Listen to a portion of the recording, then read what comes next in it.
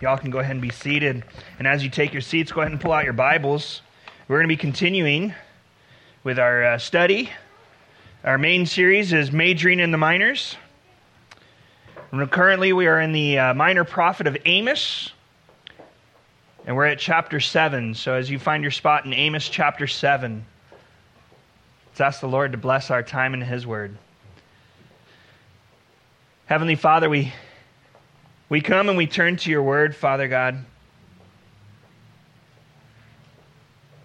because it is our daily bread, Father. Your word is the very food that we need for our lives to sustain us. For with earthly food we eat and we hunger again, but when we hang on to you, Father, we never hunger again, for you satisfy us.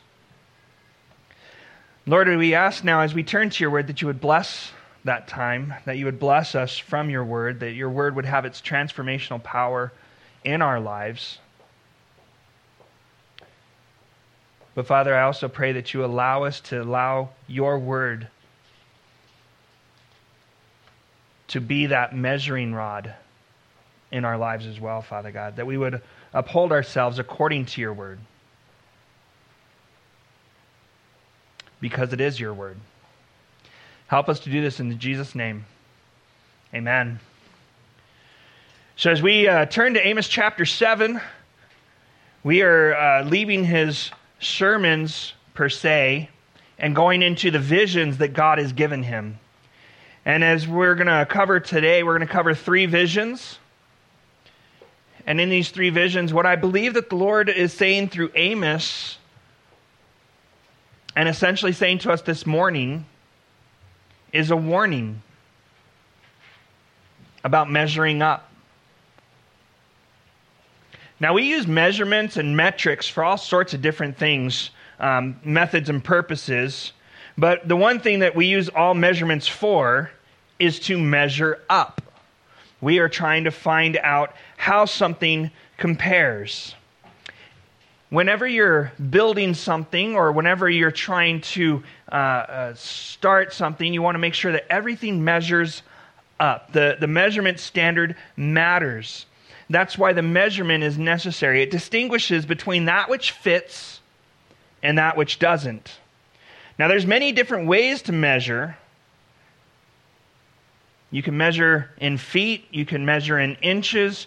You can measure in intelligent quotient, if you're measuring IQ. There's many different ways to measure, but in order for the measurement to mean anything, there has to be a standard. Any carpenter who has done any carpentry for any length of time knows the problem with this. No 2 tape measures measure the same. If you've ever wondered why I measured everything twice, I cut once. Well, if you're using 2 different tape measures, you're going to get 2 different lengths. If you can't see that there, that 1-inch mark is about 1/8 of an inch off. And as you carry it down the line, it gets further and further and further. And so, in life, we as people, we like to see how we measure up. Guys, ever since they're in grade school, who's faster? Who's smarter? Who's quicker? Girls, who's prettier? Who's more smart? Who has the better hair? Whose hair is curly? Whose hair is straight?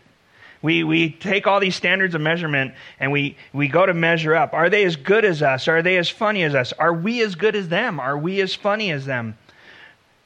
Those who have a disposition to feeling bad about themselves, they're always going to go and they're going to compare themselves to everybody in the world who's better than them. They're going to go compare themselves to the A-list photographs of Instagram, the specific chosen ones that is one out of millions that could have been taken, but they chose that one. Those who feel better about themselves are going to go and they're going to go find the worst of the worst and they're going to say, I'm better than them.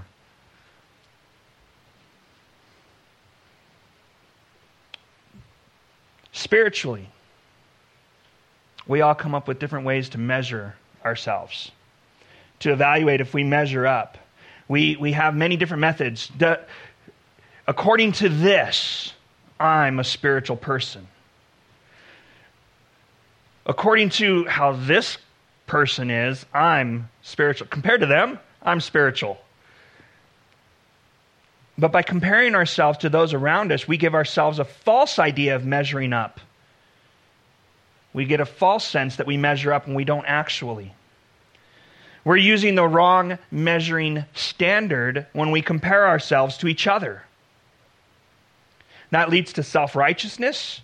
It leads to us being turned off from hearing the truth because nobody can tell us truth, because if we are better than them, why would we listen to them?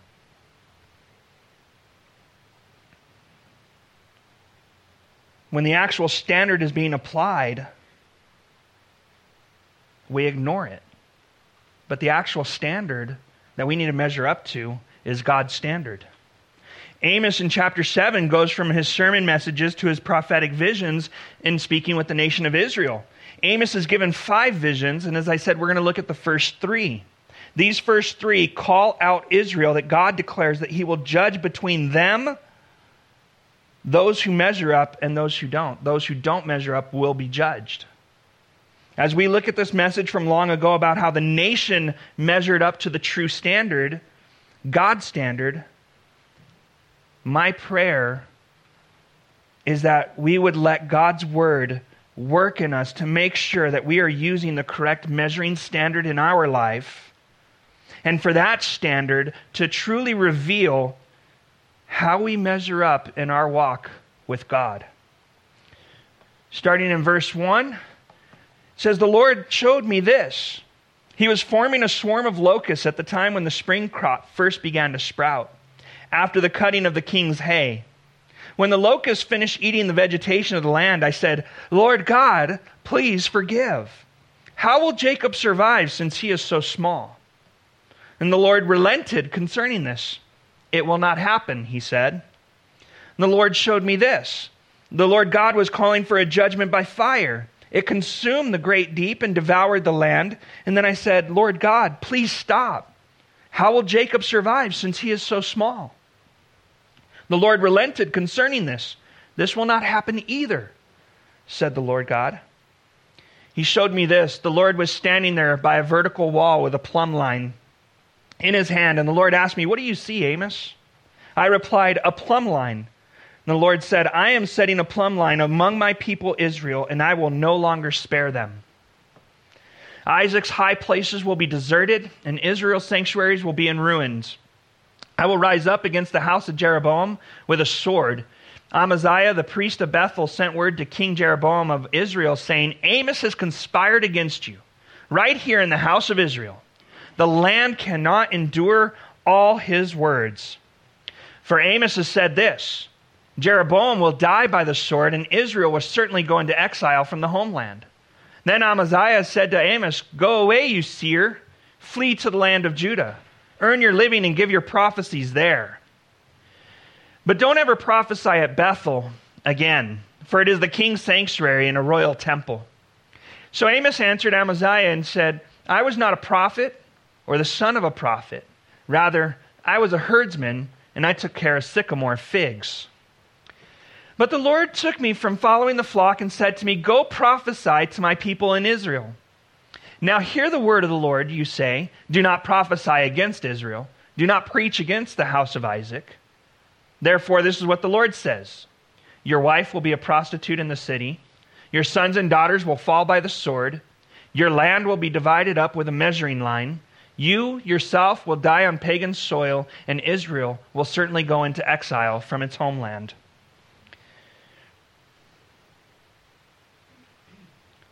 There's a couple of things that I believe that the Lord is saying through this about measuring up. Number one, there's the things that which will not be. Which will not be. When you're measuring something, and you measure a line and you go to make a cut, everything that's after that cut is waste. You throw it out. It's not going to happen. You're not going to use it. You may use it in another one if it meets the cutting line, but if it's too small or whatever to use, it's gone. As we look at the first two visions, Amos says, the Lord God showed me this, that he was forming a swarm of locusts at the time of the spring crop first began to sprout, after the cutting of the king's hay. When the locusts finished eating the vegetation of the land, I said, Lord God, please forgive. How will Jacob survive since he's so small?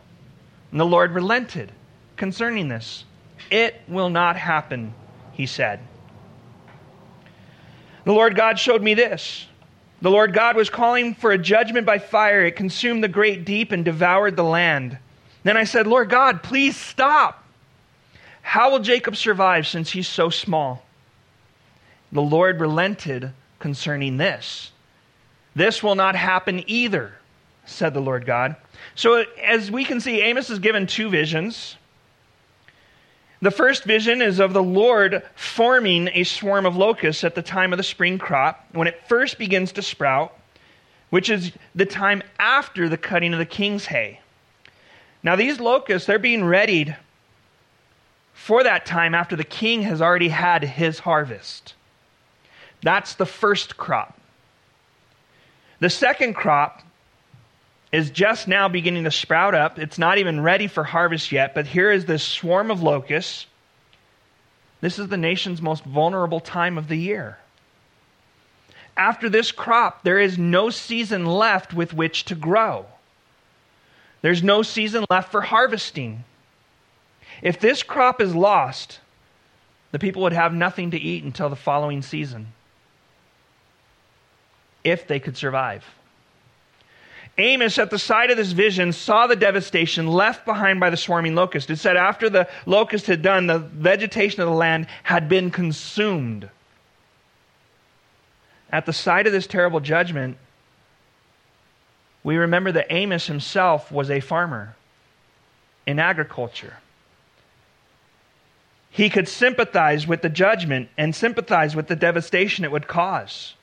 And so Amos cried out for the Lord God. He said, please forgive. This locust plague is so timed that survival would be impossible. It was out of the question. The Lord had to forgive in order for them to survive.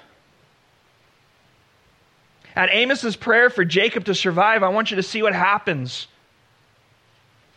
The Lord relented concerning the judgment and the vision. The Lord replied, it will not happen. Now, relented means to cease an activity, but it carries with it, in the original language, an implication that relenting is a gracious act. He didn't have to relent, but he did. It also suggests that the turning away from a previous decision is because one has been deeply stirred by the appeal of another. My brother and sister in Christ, I want you to understand, your prayers affect the heart of God. And he has chosen that our prayers would have that effect. We don't overpower or overrule God, but God has chosen that in the prayers of his people, that he would be moved. His heart is moved by the people. We read that Amos prayed and the Lord relented, and we ask ourselves, is it that simple? That's a hard question, because I will tell you, we don't necessarily change God's mind in something that he's willed to have happen. But there are times where God has willed, this will happen if this doesn't happen. And so he sets aside and allows for that choice to be made. How are the people going to respond? Are they going to receive the word, or are they going to reject the word? Because if they reject the word, this is what they get. And so we have to believe that if Amos didn't pray, God would not have relented. And this is a bird's eye view for how much prayer changes things. David Guzik, I like what he had to say about this. He said, we may debate endlessly about how this incident reflects on the issues of predestination and human responsibility. But clearly we're left with the impression that the plague either came or was held back based on the prophet's prayer. We don't know what's happening behind the scenes, but we know what the scripture declares to us, and it declares that Amos prayed and God changed. Amos's heart agonized for the people. He prayed and he stood in the gap. And what he did when he stood in the gap is he joined a long group of intercessors. Abraham, if you remember, stood in intercessory prayer over Sodom and Gomorrah's destruction. He said, Lord, if you find 50 righteous people, would you still destroy it? And God said, no, I won't destroy it if there's 50 righteous. And then Abram thinks about it and he goes, you know what? It's Sodom and Gomorrah. I better see what else. He goes all the way down to 10. If you find 10 people, would you not destroy it? And God says, I would not destroy it for 10 righteous.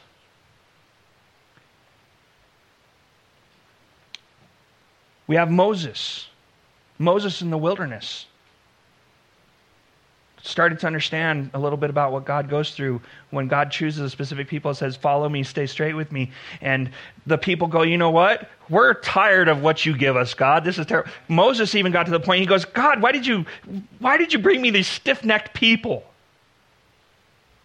But there's a point in there while Moses on Mount Sinai receiving the commandments from the Lord, there's a point at which the people gathered Aaron, their priest, and they said, we don't know what happened to Moses. We need a new God. And Aaron said, no, we're all going to settle. No, Aaron said, give me all your gold. I'll make you a God. He fashioned them a God.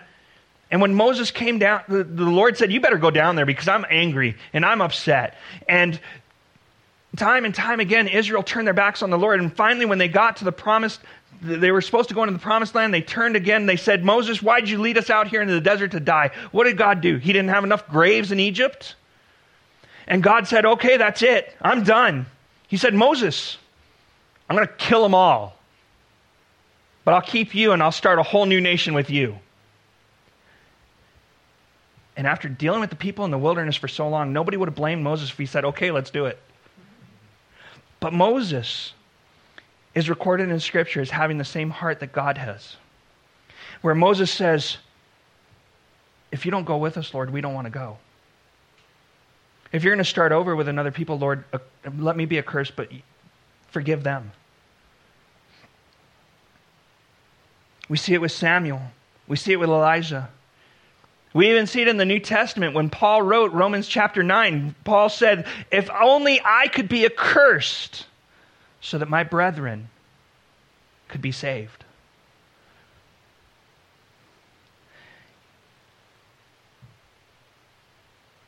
The Lord is looking for those who are willing to stand in the gap. Those who would pray that these things would not be. Ezekiel 22:30. God speaks through his prophet. He says, I search for a man among them who would repair the wall and stand in the gap before me on behalf of the land so I might not destroy it. But I found no one. God's looking for those who would stand in the gap. When we see a nation coming under judgment by God, our reaction shouldn't be, oh yeah, go get them, Lord. It should be the same understanding if I were in that same position. To fall into the hands of a all-powerful God is a terrible thing. We should never wish it on anybody. In Psalm 106, we see that, like Amos, when Moses prayed, this is what the Lord said. He said, so he would have destroyed them if Moses, his chosen, had not stood before him in the breach, in the gap, to turn his wrath away from destroying them.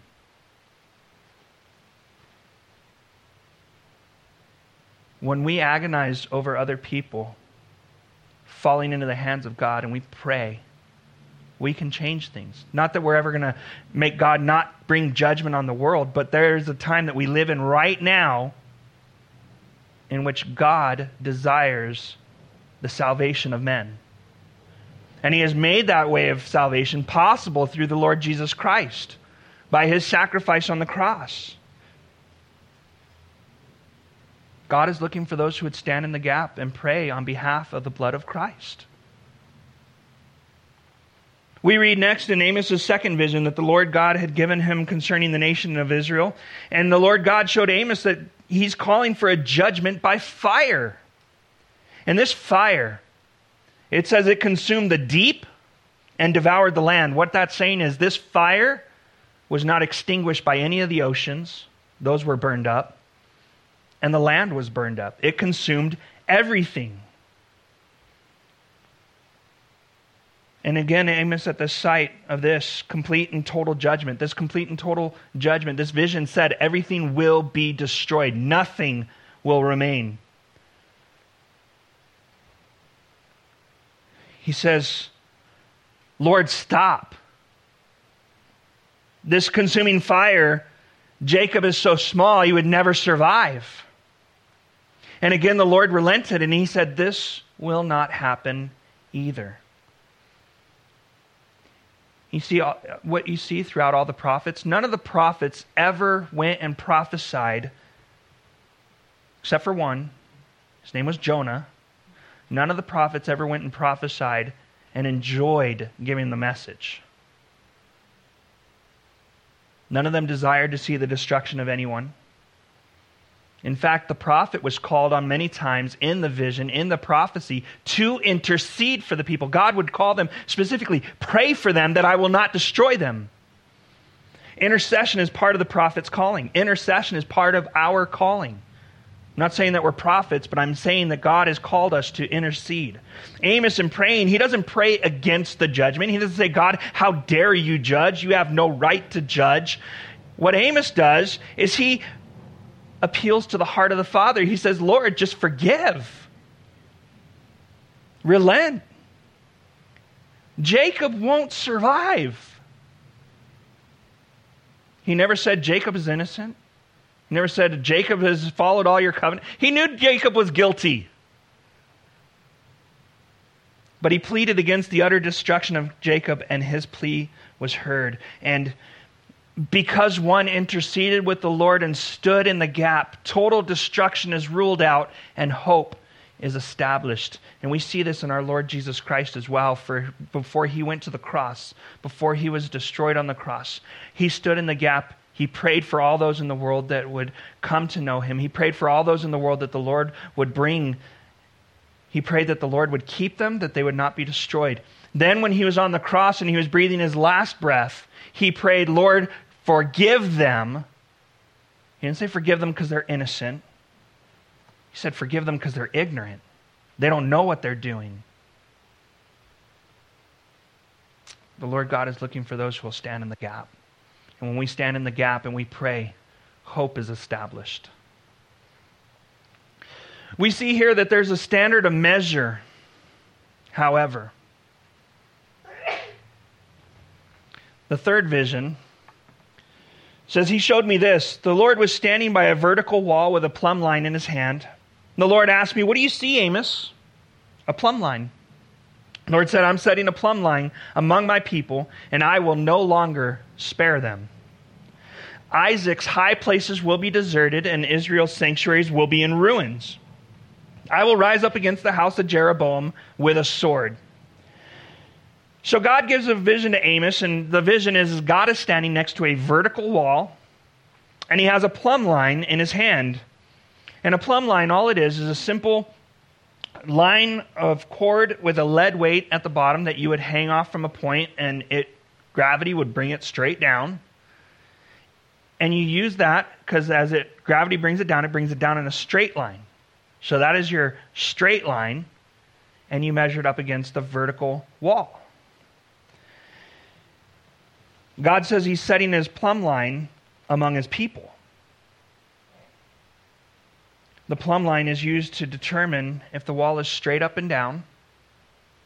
The plumb line is also used to determine if the wall had, over time after it was built, has settled or moved and is now leaning. They could have used a plumb line for the Leaning Tower of Pisa. They don't need it anymore. Everybody can see it's leaning. What happens when a wall settles and starts tilting, it needs to be torn down. It's no longer structurally safe. It's no longer structurally sound. The plumb line is what is used to see that, and the plumb line is what is going to be used to determine if the nation measures up. Now here's the thing about the nation of the kingdom of Israel. when the kingdom was established, it was established plumb. They were brought into the land, they were given the land, they were given the law, and they were told to follow the covenant. The covenant promise established them as a righteous and upright nation. And as they observed that, they were righteous and upright. The plumb line that established their straightness and moral uprightness was the law and the grace found within the law. As those who were redeemed, they were to obey the law. But equally as his redeemed, they were under the blood. And so when the law could not be obeyed and when the law could not be followed, they had the sacrificial system to be under the blood. So that even in failure of obedience, they could still live upright in the presence of God. In holding these two in balance, that establishes the true, upright life of God's people. And it keeps our extremes in check. What are the extremes? Well, on one side of the pendulum, you have legalism. Legalism makes obeying the law everything. And on the other side, you have ritualism, in which makes observation and sacrifice of worship everything. Now, the northern kingdom was established plumb. This is something that I learned this week as I deep dove into this. I didn't realize this, and maybe you guys have missed it also. I've always been heard that the nation, when it went into civil war and separated, that the northern kingdom was instantly evil. In 1 Kings 11:35, we have the Lord speaking, saying, I will take 10 tribes of the kingdom from his son, from David's son, from Solomon, and give them to you. I will give one tribe to his son, so that my servant David will always have a lamp before me in Jerusalem, the city I chose for myself, to put my name there. He says this, but I will appoint you, Jeroboam, and you will reign as king over all you want, and you will be king over Israel. After that, if you obey all I command you, walk in my ways, do what is right in my sight, in order to keep my statutes and my commands, as my servant David did, I will be with you, and I will build you a lasting dynasty, just as I built for David, and I will give you Israel. From the birth of the northern kingdom, the nation was established as plumb with God, if they would follow his statutes and commands. He laid the foundation. He set their course. The question is, would they maintain the plumb line? Or would they settle? Well, we know from history, we know from God's word, what they chose to do. The plumb line, God says, I am setting the plumb line among my people, among my nation. I'm going to measure how true they are to the pattern of my word and how upright they are in character and conduct. Prophet Isaiah also had this measuring line. He says, I will make justice the measuring line and righteousness the mason's level. Hail will sweep away the false refuge and water will flood your hiding place. So the Lord declares according to his plumb line, Israel, the nation, is out of plumb. And therefore, like a wall out of plumb, must be torn down. God leaves no room this time for Amos to intercede. And there are times when God does not want us to intercede, and he will take away that time of intercession. He says directly to Amos, I will no longer spare them. The nation was too crooked and too far gone, and there was no hope. But the difference here is God isn't going to completely and totally wipe out the people. But he will completely and totally wipe out the nation, the kingdom, and the high places.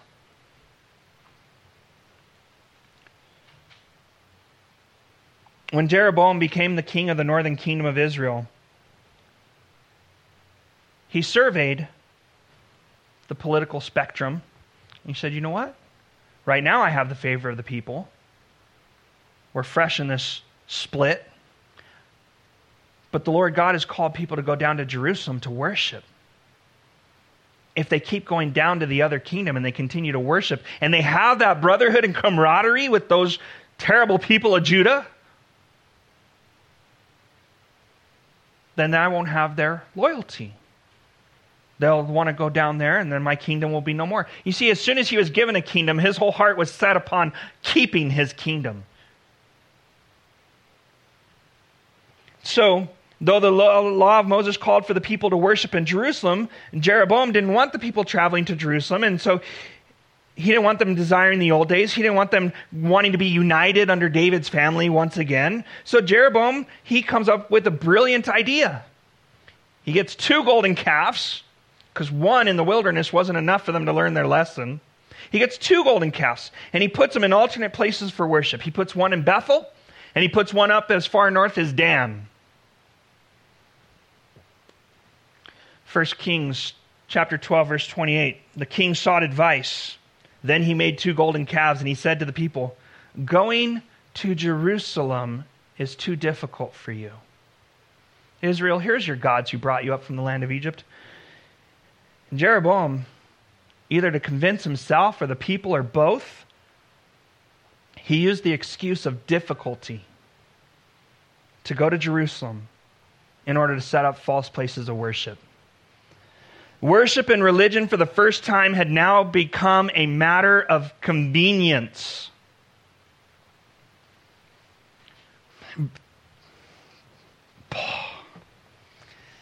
Forgot that one.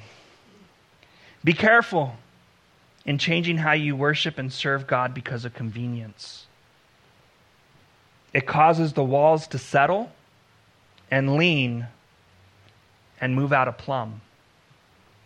Observing worship of God, it's about His plumb line of righteousness, not our comfort, not our convenience. The goal of religion, when it becomes convenience, and in the convenience, religion becomes non-judgmental, and what you have is Jerusalem is fine for worship, Bethel is fine for worship, Dan is fine for worship. And what you have is all roads lead to God. And they don't. But without anything to differentiate between the two, and if there's no standard, how do we know what measures up and what doesn't? Some people would ask this, is it not enough for us to have wonderful times of worship? What about solid biblical teaching? What about if we had correct theology? Or what if we had all those things together? Is that enough? No. Here's why. Because unless it translates into a transformed life that seeks to live out according to God's call and God's standard, it's worthless. It doesn't measure up. So not only was the church, the temple, the worship in Israel corrupt because the people and their leaders were crooked, but the government was corrupt as well. Having failed to measure up to the plumb line, the nation's chief structures, mainly the religious high places and the political, Jeroboam's kingdom, both would be demolished. The last thing I want us to look at is that plumb line will reveal each one. Look at verse 10.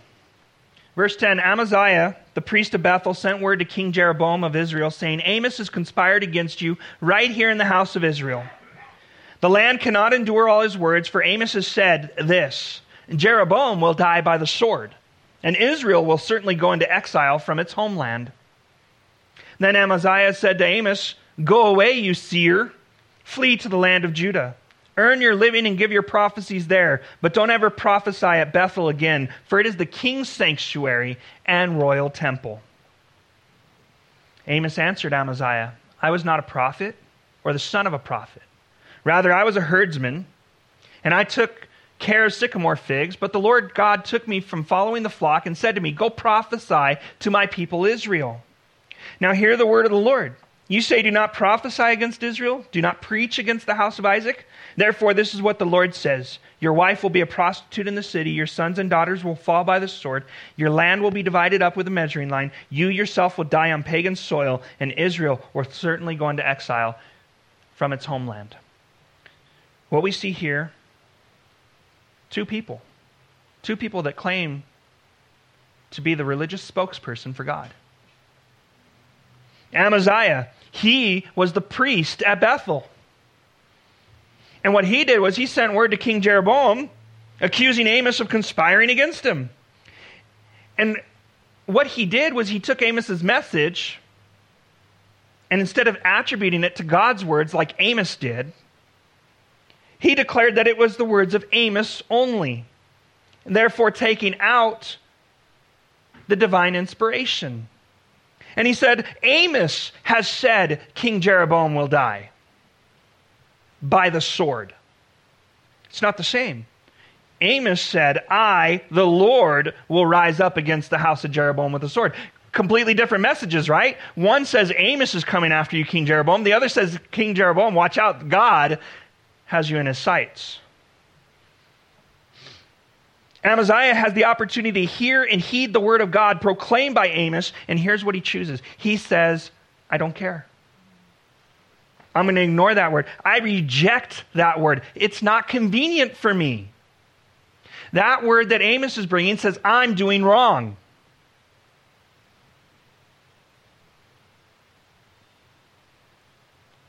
And what we see, history's full of hireling religious leaders who are great enemies of the true leaders of God. When they could find no charge of false doctrine, immorality, or otherwise, they would accuse them of conspiring against the government. Same accusation the Jews used against Jesus. They couldn't get him on anything that he had done to break the law. Instead, they said, he incites a riot. He seeks to rebel. And then Amaziah, as he rejects the word of God and says, this is not comfortable, he says, you know what? You're conspiring against the government. I'm with the government. He says, Amos, leave. Don't prophesy here anymore. Just go away, you seer. Flee to Judah. Earn your living and give your prophecies there. Don't prophesy in Bethel again. This is the king's sanctuary and temple. Amaziah could care less what Amos was saying. He didn't care if it was true or not. He didn't care what it meant or what he should do in spite of that word. He had a good job. He was comfortable. Everything was going well. Society was awesome. How could he complain? He wanted to maintain his comfort level. Amos and the word that he brought from the Lord did not allow that. The word of the Lord wasn't convenient. There's too many in the church that are like Amaziah. We're comfortable Christians, and God's word and God's plumb line is inconvenient. We don't take our faith or his call seriously. We go to church on Sundays. We give our tithes that are comfortable and that are convenient, never giving out of a cheerful heart, but doing it out of obligation and going, you owe me, God. We do our Sunday morning duty, but it's inconvenient, it's uncomfortable. It's uncomfortable to allow the Bible to influence how do we spend our money, how do we spend our time, how do we treat others, how are we in private. We believe in a separation of church. We fight against separation of church and state. But we believe, and we do that, we show that we believe that because we have a separation of church and everyday.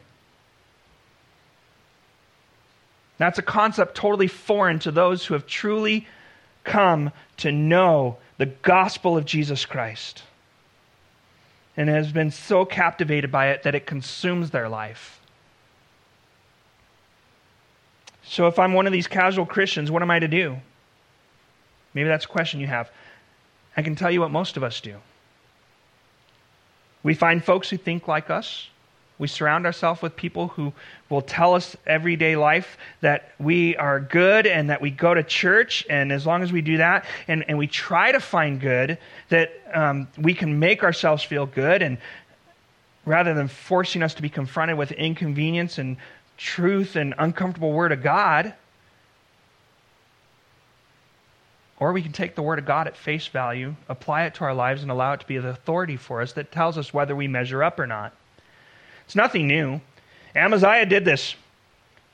He didn't like the word. He said, Amos, you need to leave. You need to go away. I don't want to hear you anymore. You need to be quiet. In Paul's day, he said that this day was coming, that people would no longer put up with God's word. And Paul wrote to Timothy in 2 Timothy, he said, for the time will come when people will not tolerate sound doctrine, but according to their own desires will multiply teachers for themselves because they have an itch to hear what they want to hear. That's someone who declares to be a priest for God, someone who's supposed to be the representative of God to the people in worship. The other side, you have a picture of the prophet of God, Amos. Amos answers Amaziah. He says, I was not a prophet. It wasn't my chosen profession. It's not what I was doing. He says, I wasn't even the son of a prophet. I don't even come from a line of prophets. I wasn't trained. I wasn't taught. It's not what I would have chosen for myself. He says, I was a herdsman. I took care of sycamore figs. I had a job, and I was doing good at it. I didn't choose this calling. I didn't get trained for it. But a greater authority called me and commanded me, saying, go prophesy to my people in Israel. To those who measure up to the plumb line, it matters what God commands. Because God commanded not only what Amos would say, but where he would say it. This is why he had to be in Israel. He couldn't go to Judah. God said, you will go to Israel and proclaim what I tell you. The authority was not Amaziah's. The authority was not Amos's. The authority was and is the Lord God. So the Lord had spoken, and Amos said, I will obey. And because Amaziah told Amos not to prophesy and not to preach, because Amaziah said, I will not hear that message anymore, the Lord said judgment that was coming to Israel would happen personally to Amaziah. The plumb line is what's going to be used to check the people. It's not going to be how you measure up to each other. It's how you measure up to the plumb line. God's not going to find the best and the brightest in Israel and see how everyone measures up to them. Neither is God going to find the most holy in Israel and see how everybody measures up with them. He's going to use his plumb line, the same standard for every single person. You either meet it and exceed it, or you fall short of it. God's plumb line is his word. He's given his word to his people, and God's going to check them out to see what did they do with his word. A builder's plumb line tests the true straightness of a wall. The Lord's plumb line is going to test the true character and relationship of the people and the call of God upon their lives. The most important lesson you and I can learn from this, the most important thing that I think God wants us to walk away is, the question is not how am I doing compared to him or her? How are we doing as a church to other churches in the community? The question is this: am I living out God's call on my life? Am I walking in obedience to God's will for my life? Doesn't matter if everybody else is walking with God or without God. What are you doing?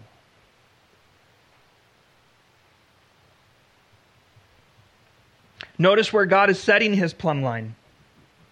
He's not setting it between the church and everybody else. He's not setting it between Israel and everybody else. God set his plumb line in the midst of his people. Those who are living their lives under the call of God.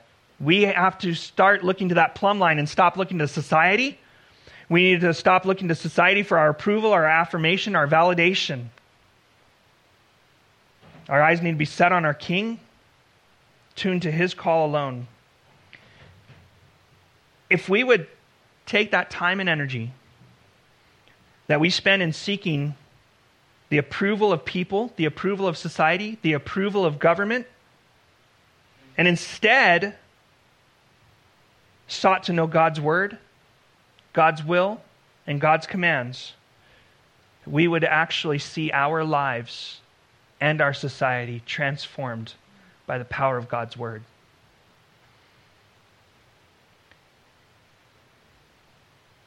had Amaziah responded to the message differently and repented, he might have been spared.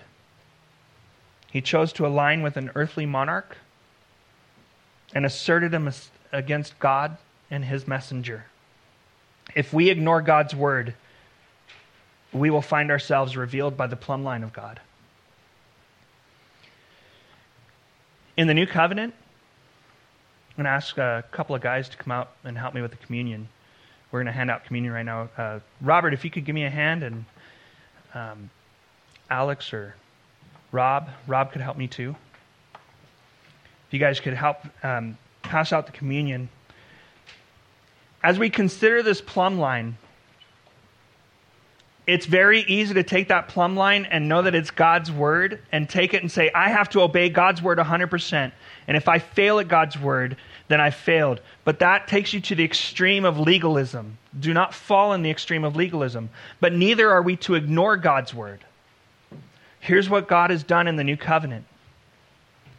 He set Christ, his son Jesus, he set him as the plumb line of the new covenant. No longer do we have to measure up by perfection according to the law's standards, but we measure up by whether or not we are covered by Jesus. For Jesus has met the standard.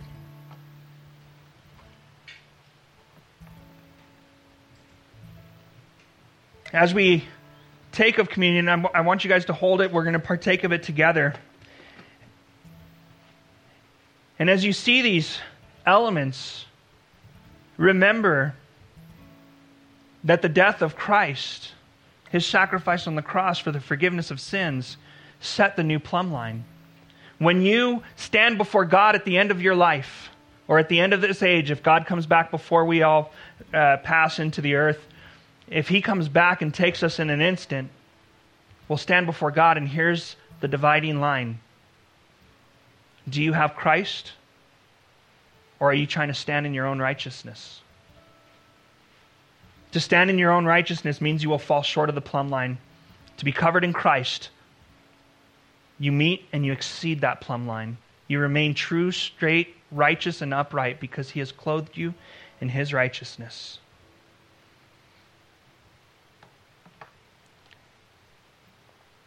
And so, Paul, when he instituted the Lord's Supper in the early church, he said, "For I received from the Lord that which I also passed on to you. On the night when he was betrayed, the Lord Jesus took bread, and when he had given thanks, he broke it, and he said, 'This is my body, which is for you. Do this in remembrance of me.'" Let's partake.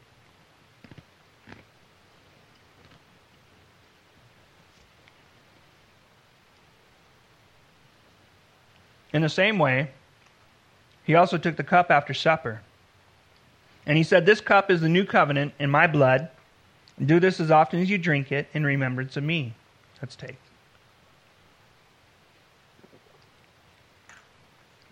"For as often as you eat this bread, drink this cup, you proclaim the Lord's death until he comes again." And it's in the Lord's death that new plumb line has been set. I invite you this morning, as we finish with one more song, use that time. If you have not come to that plumb line, if you have not come to the cross and asked Christ for forgiveness and put on his righteousness, don't leave here today without doing that, because that is the plumb line. That is what you will be measured against. Heavenly Father, we come before you. Lord, we thank you for your word. And Lord, I pray that we would all have the strength to go back and that we would allow your word to have its effect on us, Lord. Let us be like Amos, who when you spoke could do no other than what you spoke. Let us not be like Amaziah, who said, "You know what? That's not comfortable. That's not convenient. I don't want that." May we accept your message and not reject it, Father. Accept your word and not reject it. In Jesus' name, amen.